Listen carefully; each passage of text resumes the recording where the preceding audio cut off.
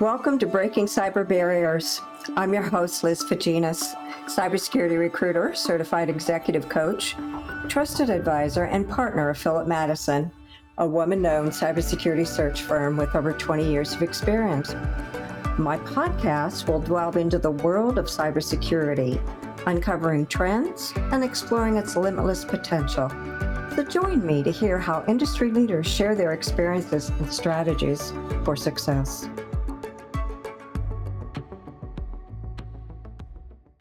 Good day, everyone, and welcome to Breaking Cyber Barriers. Today, our guest is Angelo Longo. Angelo is the head of Executive Advisory Services at Goliath Cybersecurity Group and is also the CISO, principal, and owner of Longo Cyber Technologies, which specializes in tailor-made cybersecurity and technology consulting services. So welcome, Angelo. Hi, Liz. How have you been? Great. So you and I have known each other for many years, and we've been in the cybersecurity space for 20 plus years. So, I'd like to start with if you can provide specific examples of how the responsibilities and priorities within the CISO role have shifted in response to the evolving cybersecurity landscape. So, yes, I can. Here's the thing about the CISO role. Started obviously with something very rudimentary: firewalls and antivirus software. That's all people knew about it. It was just simply something that kept people out and kept the machines safe. But today, obviously, things have changed, things have moved on, and CISOs have become business leaders in their own right. They have to be visionary leaders who look at the organization strategically to try to really bring home an overall information security posture that permeates the entire infrastructure. So it's not just a simple tool deployment and everything is fine. They have to construct environments that safeguard the integrity and the resilience of data.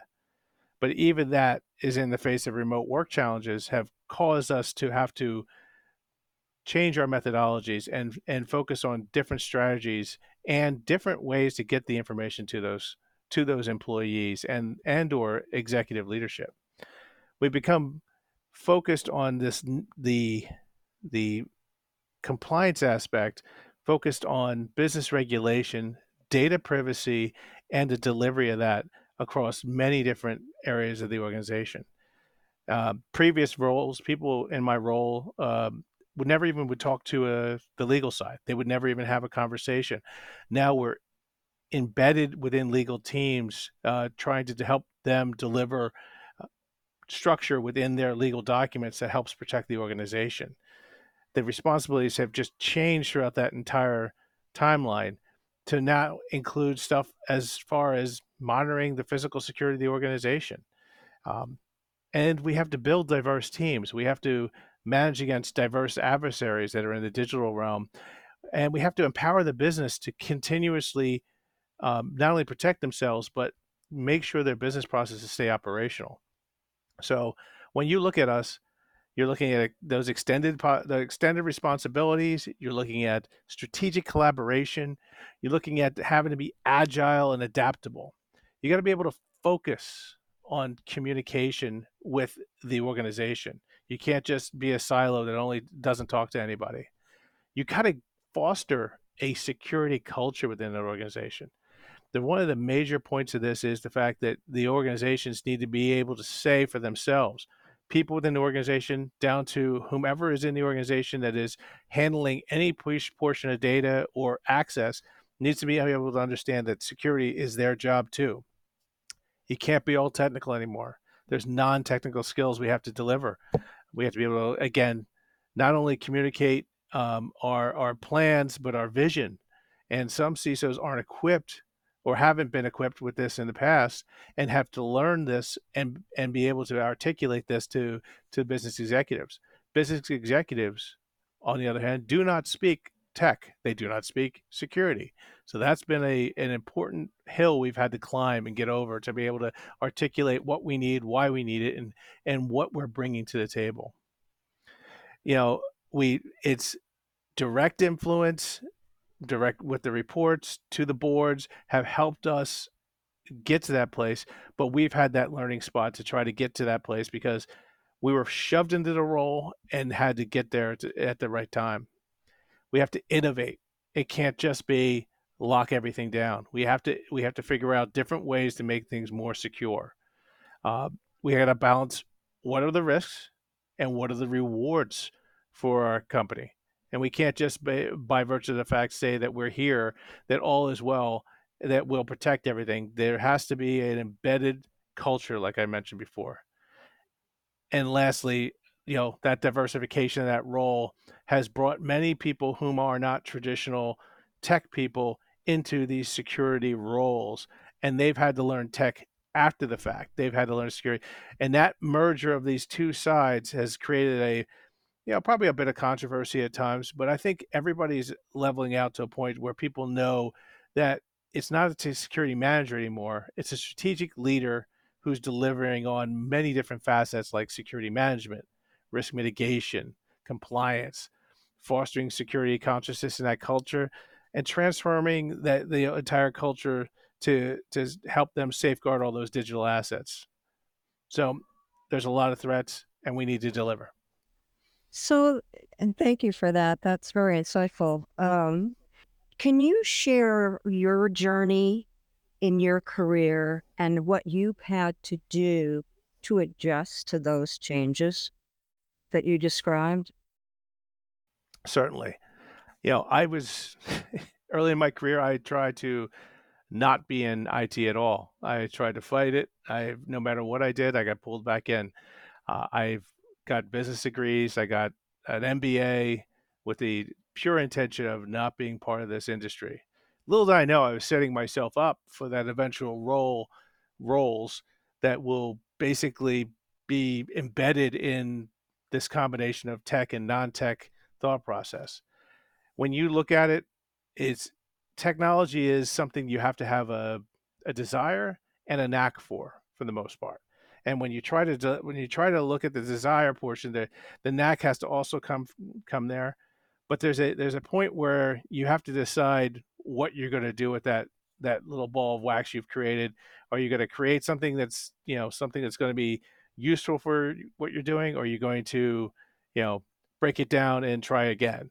And I took what had already had and built it up to a place wherein I've created a technological management ideal for myself that enables me to not only communicate the technology to those who don't understand technology, but also the risks involved in doing things that cause problems.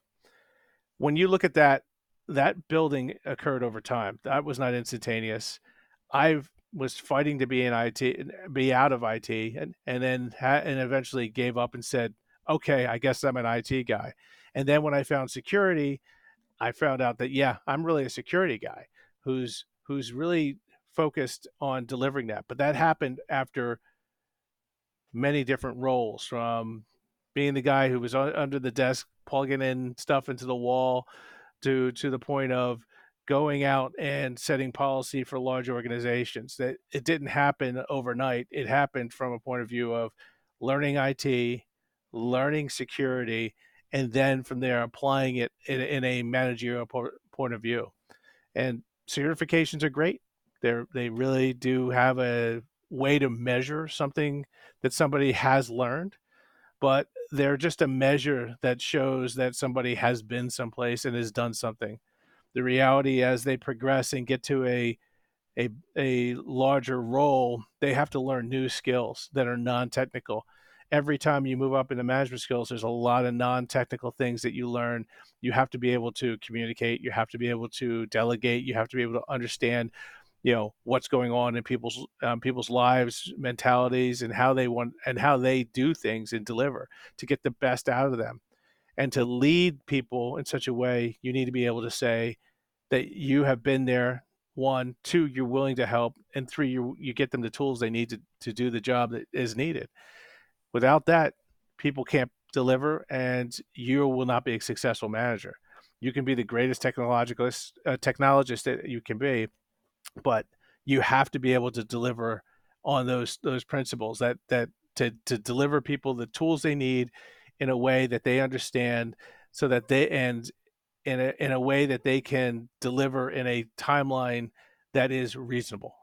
Without that, you're setting yourself up for failure. Interesting.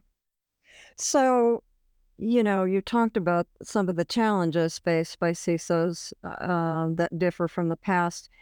So, getting down to the strategies, what do you feel and believe are necessary for them to stay ahead of emerging threats? Well, there's a lot of new technologies, but adaptability is one huge thing that a CISO needs. They have to be able to look at themselves and say, I don't know that, and be able to learn that, or find somebody who does know that and is able to ask them questions to help them address their ignorance. Because without knowing what you're ignorant about, you can't get smart about those things. So when you start looking at some of those places um, where we have kind of fallen off and don't know it, older CISOs may not have cloud security experience, may not have even cloud experience. They're learning cloud as we're implementing it. And to be frank, that may come not only from the security side, but that may also be from the IT side, where they're learning that new technology. Hey, cloud, it solves all issues. It's the salve that makes everything nice. That reality is the fact that that is not the case. In fact, it can make things more complicated. People don't realize that you actually need to secure your cloud just as much as you do your internal infrastructure. But finding those experts and getting the right people, getting the right advice, and getting the right talent is all part and parcel of that. Also, transparency. You got to be clear with not only the people you're working with, but the executive teams, where everybody's at, what's going on, and future tense. They need to understand what they're signing up for, what risks they're playing, and how they can deliver on those risks, or how you can mitigate those risks, I should say. So the reality is, when you're looking at the future, you can't look at it from the perspective of just looking at it a few days in the advance. You need to look at years out and what things may be occurring that you need to take security investment now to get your organization that framework to build up and be a stronger base that helps you address these things easier in the future. That comes to security by design. If you start building with that firm framework, you can then build out a better overall product. If you start thinking that way, that allows you as an organization to really look at the overall product and say, okay, since we started this way, how do we make it secure over here in these different areas where we want to go, rather than just thinking of bolt-on design that allows people some new bell and whistle on their product, service, data review, etc. You look at it from the point of view of what security issues it will be introduced by adding this stuff to the products, such as what supply chain, how am I extending my supply chain? What suppliers have access to what? How are they going to deal with the data? Where that comes into play? That comes back to that legal conversation, setting the framework in legal so that you're not behind the eight ball when you go and look for the data itself needs to be protected in a future state. So, hey, did we sign that DPA with that organization? Do we know what they're going to be doing with our data, how that data is going to be accessed, who's going to access, where it's going to be accessed, how it's going to be deleted, and such. That's going to be an important portion to the future. Building the framework by building the foundation and building on that. Automation and technology is going to be huge. By no means are we going to be able to do anything without really getting ahead of that automation and technology, to build that into the process, to understand there are things that people need to be able to do to in order to take action. But those things need to be, once we have them established and understand what they are, automation is the only thing that's going to be able to keep up. Because without that, we're going to end up uh, reacting to events just like we did in the past. You might as well be, an old time, was it film noir type of detective looking through sheets of paper trying to find the one item that leads you to your suspect. The reality is there's so much data and there's so much stress and there's so many issues. You don't have time. You need to automate in order to get in any way to be able to keep up with this. This is what's going to keep us above water. Uh, Threat intelligence and collaboration is another point of reference that we need to make. You know, threat intelligence is an important part of how a organization understands what's going on with their organization, with what their functional vulnerability set is, which portion of their organization is vulnerable to attack, and how that vulnerability can be exploited and where it can be, as to what threats are actually out there that can exploit them and or deliver on that. Without having the threat intelligence, you're not going to be able to actually take real decisions, other than the fact is we have to, patch everything, secure everything, lock it down. Not saying those aren't good things, but in reality, there's not enough time and hours and or personnel to be able to deliver on it. So you need to prioritize and be able to do that to get to that better place. I mentioned data a few times, and data governance is a large thing. I saw myself entering in the data privacy arena. So from data privacy, we have to look at data in a different way. We can't only be the caretakers of integrity, but we also have to be the caretakers of that confidentiality. And we also then have to be that confidentiality wraps into a secondary portion of us being the caretakers of what happens to that data when it leaves, and who is utilizing that data throughout the organization or external to the organization. Because of that is automations, the threat intelligence, the data governance, the resilience, etc., we're going to have to use APIs to access things. We're not going to be using standard access by some username and password, most likely. There's going to be more quick, more efficient ways to access third-party products. And so those things need also another point of concern when you're looking at a product. You need to be able to say the API has security as a priority and that you're utilizing it in a secure manner.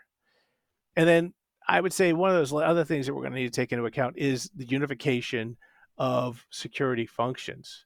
As we build through all these things, when we look at products and services that we're going to deliver and build on, we need to make sure that we look at it from the perspective of, hey, information security is made up of many different functions, but we need to say, how many things does this product help us do? Does this help me get rid of another product over here so I can have more unified protection in one single place? I'm not going to say the bad word of, well, I will say it, single pane of glass, but I'm not gonna refer to it as like anybody's could sell you that. But the reality is, if you could reduce the console blur that you get from having 400 different consoles to needing to reference to a few, that in and of itself is going to be another thing that's going to save our minds, our gray hair. Um, the reality is that's the only way to go. So when looking at that, how do I reduce risk, and what kind of thing does this replace in my organization that I don't need to have in addition to our current one? So the reality is all of us face technology, business, and security at that intersection. And so we need to embrace many of these automation and functional technologies to help us get to a better place. Thank you for that. Let's go into your elaboration of how integration of AI, right, in cybersecurity has impacted the daily task of CISOs. So AI, great buzzword. First off, I want to say I hate the term AI because it truly is, unless somebody out there has something different, it's machine learning to the nth degree. And it is tons of if then statements, and I know I'm simplifying it. For all those out there that want to yell at me, I know I'm simplifying it. But let's just get back to it. It's not effectively intelligent. It's not learning and becoming more smart. But it can deliver creativity from the point of view of people who have programmed and had it be able to recognize many different pieces of data and bring them together. And I think that's going to be a huge portion of how we integrate and utilize those technologies. But with AI comes AI, with AI benefits comes AI risk, and we need to balance those two together, because without that, we're really not looking at, what we can really do with AI. Uh, so privacy becomes an issue alongside of the useful detections that for threat intelligence, rapid analysis, anomaly detection. I can foresee huge benefits to attaching a SIM to an AI that can understand what it's seeing, be able to interpret data, and be able to pinpoint, relevant information from that. That's a huge benefit, because SIMs are filled with millions and billions of records, of which no one can really go through unless it's after the fact. Oh, what happened to us? What was the event that occurred that caused us this issue, this breach, this failure of system, etc. Then we go back to the sim and say, oh, there it is right there. Why didn't we see it? But because it was buried 1 billion feet deep in event data, I don't, the system is broken in a way that you can't see it. So without AI, we're not going to be able to really take advantage of it. And I'm using that AI term. I realize that. But the secondary portion of privacy is the thing that we really need to take into consideration. So from a daily task point of view, uh, more threat detection and quicker response. So we talk about that automation point of view. Yeah, you have to set what automation is, but without being able to read in and look at that data, it's really hard to really say that this is the point that you need to change. Do I change that firewall rule to block anything coming from the outside based upon this attack occurring, etc.? That's the things that you need to take into account. Do I isolate that machine? Do I um, raise an alert based upon data movement? What happens and what is being seen here? And I think that's going to be a really cool thing that comes from this. I don't think in any way this obviates the need for expertise, because someone needs to at some point determine. Have you ever tried to dictate to Siri, and Siri comes back with something completely wrong, and you wonder, and you accidentally hit send on that text message and go, oh man, what did I just do? And then you realize you have to like go back and say, no, that's not what I meant to say. This could definitely be visible in utilization of AIs. Not saying it's doing voice or voice to text interpretation, but the fact is it is interpreting data based upon how someone else programmed it. Flaws can be brought into play, so that needs to be taken into account. So that being said, the CISOs of today, many of them are struggling, with this AI thing. If you were to give advice, how would you direct them so that they can be effective in ensuring the privacy and security of sensitive data, other than what you've shared, if anything? So one of the things about this is, one, training. It's the basics of security. You got to train your people. If they don't know what is a bad thing, then they're probably going to do what they think is, decently okay. But the problem is they may not know they're committing a bad thing. So train your people. Secondarily, put controls into place that are meaningful. So let's look at controls that are going to help the person understand that this is bad. Data loss prevention is a good tool. It is not it's not another silver bullet. Like AI is not a silver bullet. This is not a silver bullet either. But when done right, it can help build fences that help keep your data corralled. It is also subject to those logging issues where you have a lot of events occurring, and is anybody going to recognize that? Um, so that has to be coupled with some type of something that makes sense at the top level, something that makes data rise to the top, whether it's actually actionable and usable, and wherein the DLP can take action. That's another side of the coin. But from a point of data privacy, when you have sensitive data, one, you need to know what sensitive data it is, who is affected by that sensitive data, who else can access that data, where can that data go, what and do you have visibility into any of that, or is it a one-time thing where you're just seeing data flow one time or seeing a data scan that gives you a snapshot rather than a full picture of what's happening with that data? Third party, also another issue, but take that into account that these are some of the things that align with AI. AI is a third party. It is a third party tool that you're feeding data into and getting some type of response. What's going on with that data at that third party? Has anybody done a good review of that data, of that product to make sure what's going out there? Has anybody said no? You need to restrict what you place in the AI. There's not really a lot of blocks to sending up your current, quarterly revenue statements that haven't been reported yet, and dumping into AI for a better report. Nothing's really blocking that unless you put some good structure around what's going on. Nothing's blocking somebody from saying, "Hey, is this, I found the salary structure of our organization. Is this, in some way viable across the world, and am I making enough money so people see what's going on in the organization?"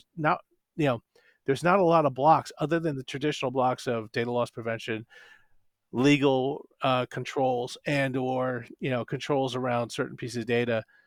The reality is, unless you know where that data is and what you're doing with it, that data can flow outside your organization, and AI is just yet another place. What can happen with AI, though, is it can be utilized possibly in other sets of data that expand beyond just your data, but maybe your data can be used other places.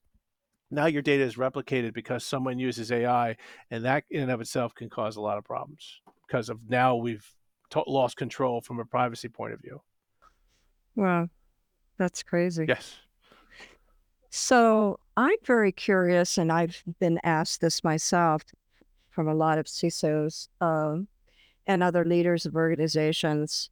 The incoming graduates that are going into cybersecurity, if you were to advise them, what would you tell them to do?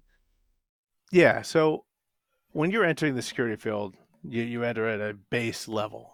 Um, and with certain circumstances and stuff, you have opportunity to learn stuff and get stronger and get to a better place. But the issue still stands is that you need to start off someplace.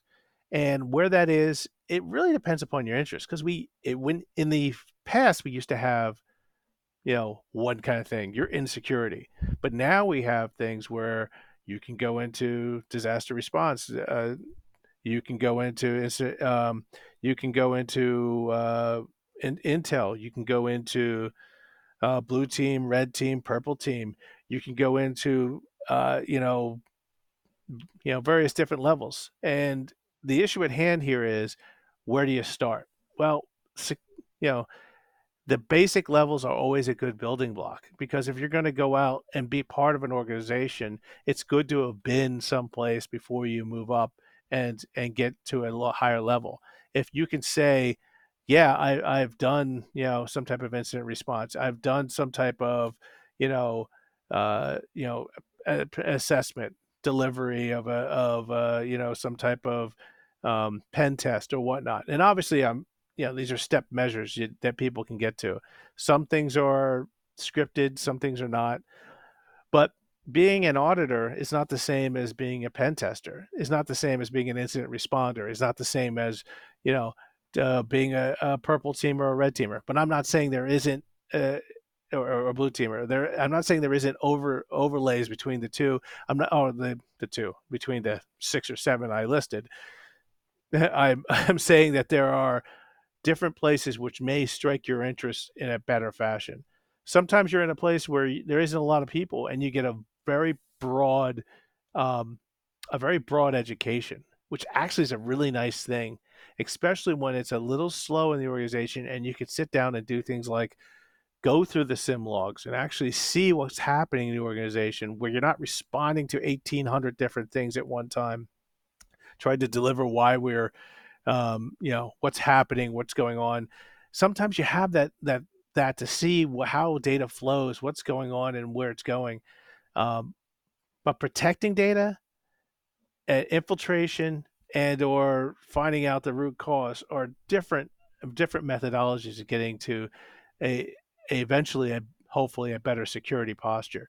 Um, and so when you look at it, yeah, I think you need to pick your poison, but eventually you should try to get kind of get at least exposure to those different levels and those different locations, because that really helps people understand the overall, especially if you want to move to a different level.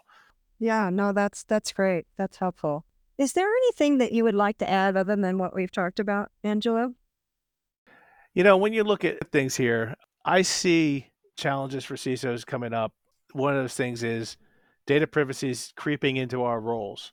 That's becoming part of it. So, when I mentioned before, working with legal, getting in front of legal to make sure they understand the implications of adding products and services to our portfolio, so that people can do their business well, but also understand that we have to keep things in check. But that really brings apart, understanding how the business works, how we procure things, what we do. So the supply chain becomes very important. One of those things I'd like to take into account is, CISO's roles have changed. If you look at SolarWinds, that was the first place where I believe the CISO was issued a Wells notice by the SEC. So if you start looking at that going, wait a second, we're now targets outside that firm, we need to have a different view of what we do from the point of view of delivering this. And so we need to understand where our data is, what's going on. And so that data privacy piece, yeah, it's going to become much more of an effective issue in our lives.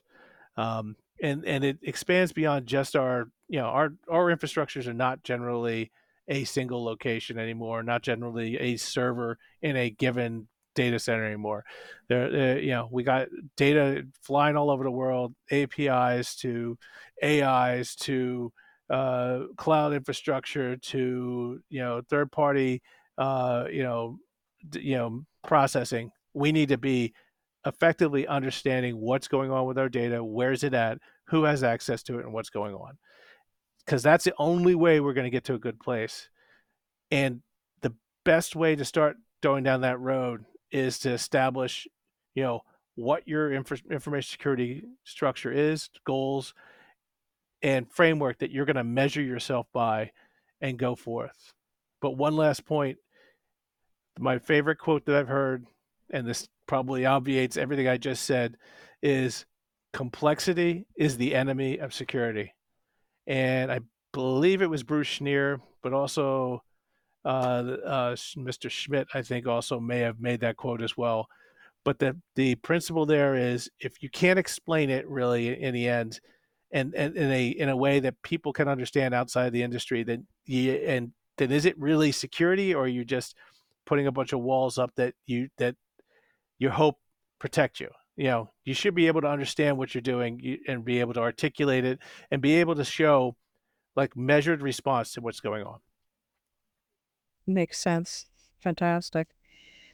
Well, I've so appreciated having you. Your overview of the topics we discussed have been enormously insightful and very diverse, as you are, Oh, thank you.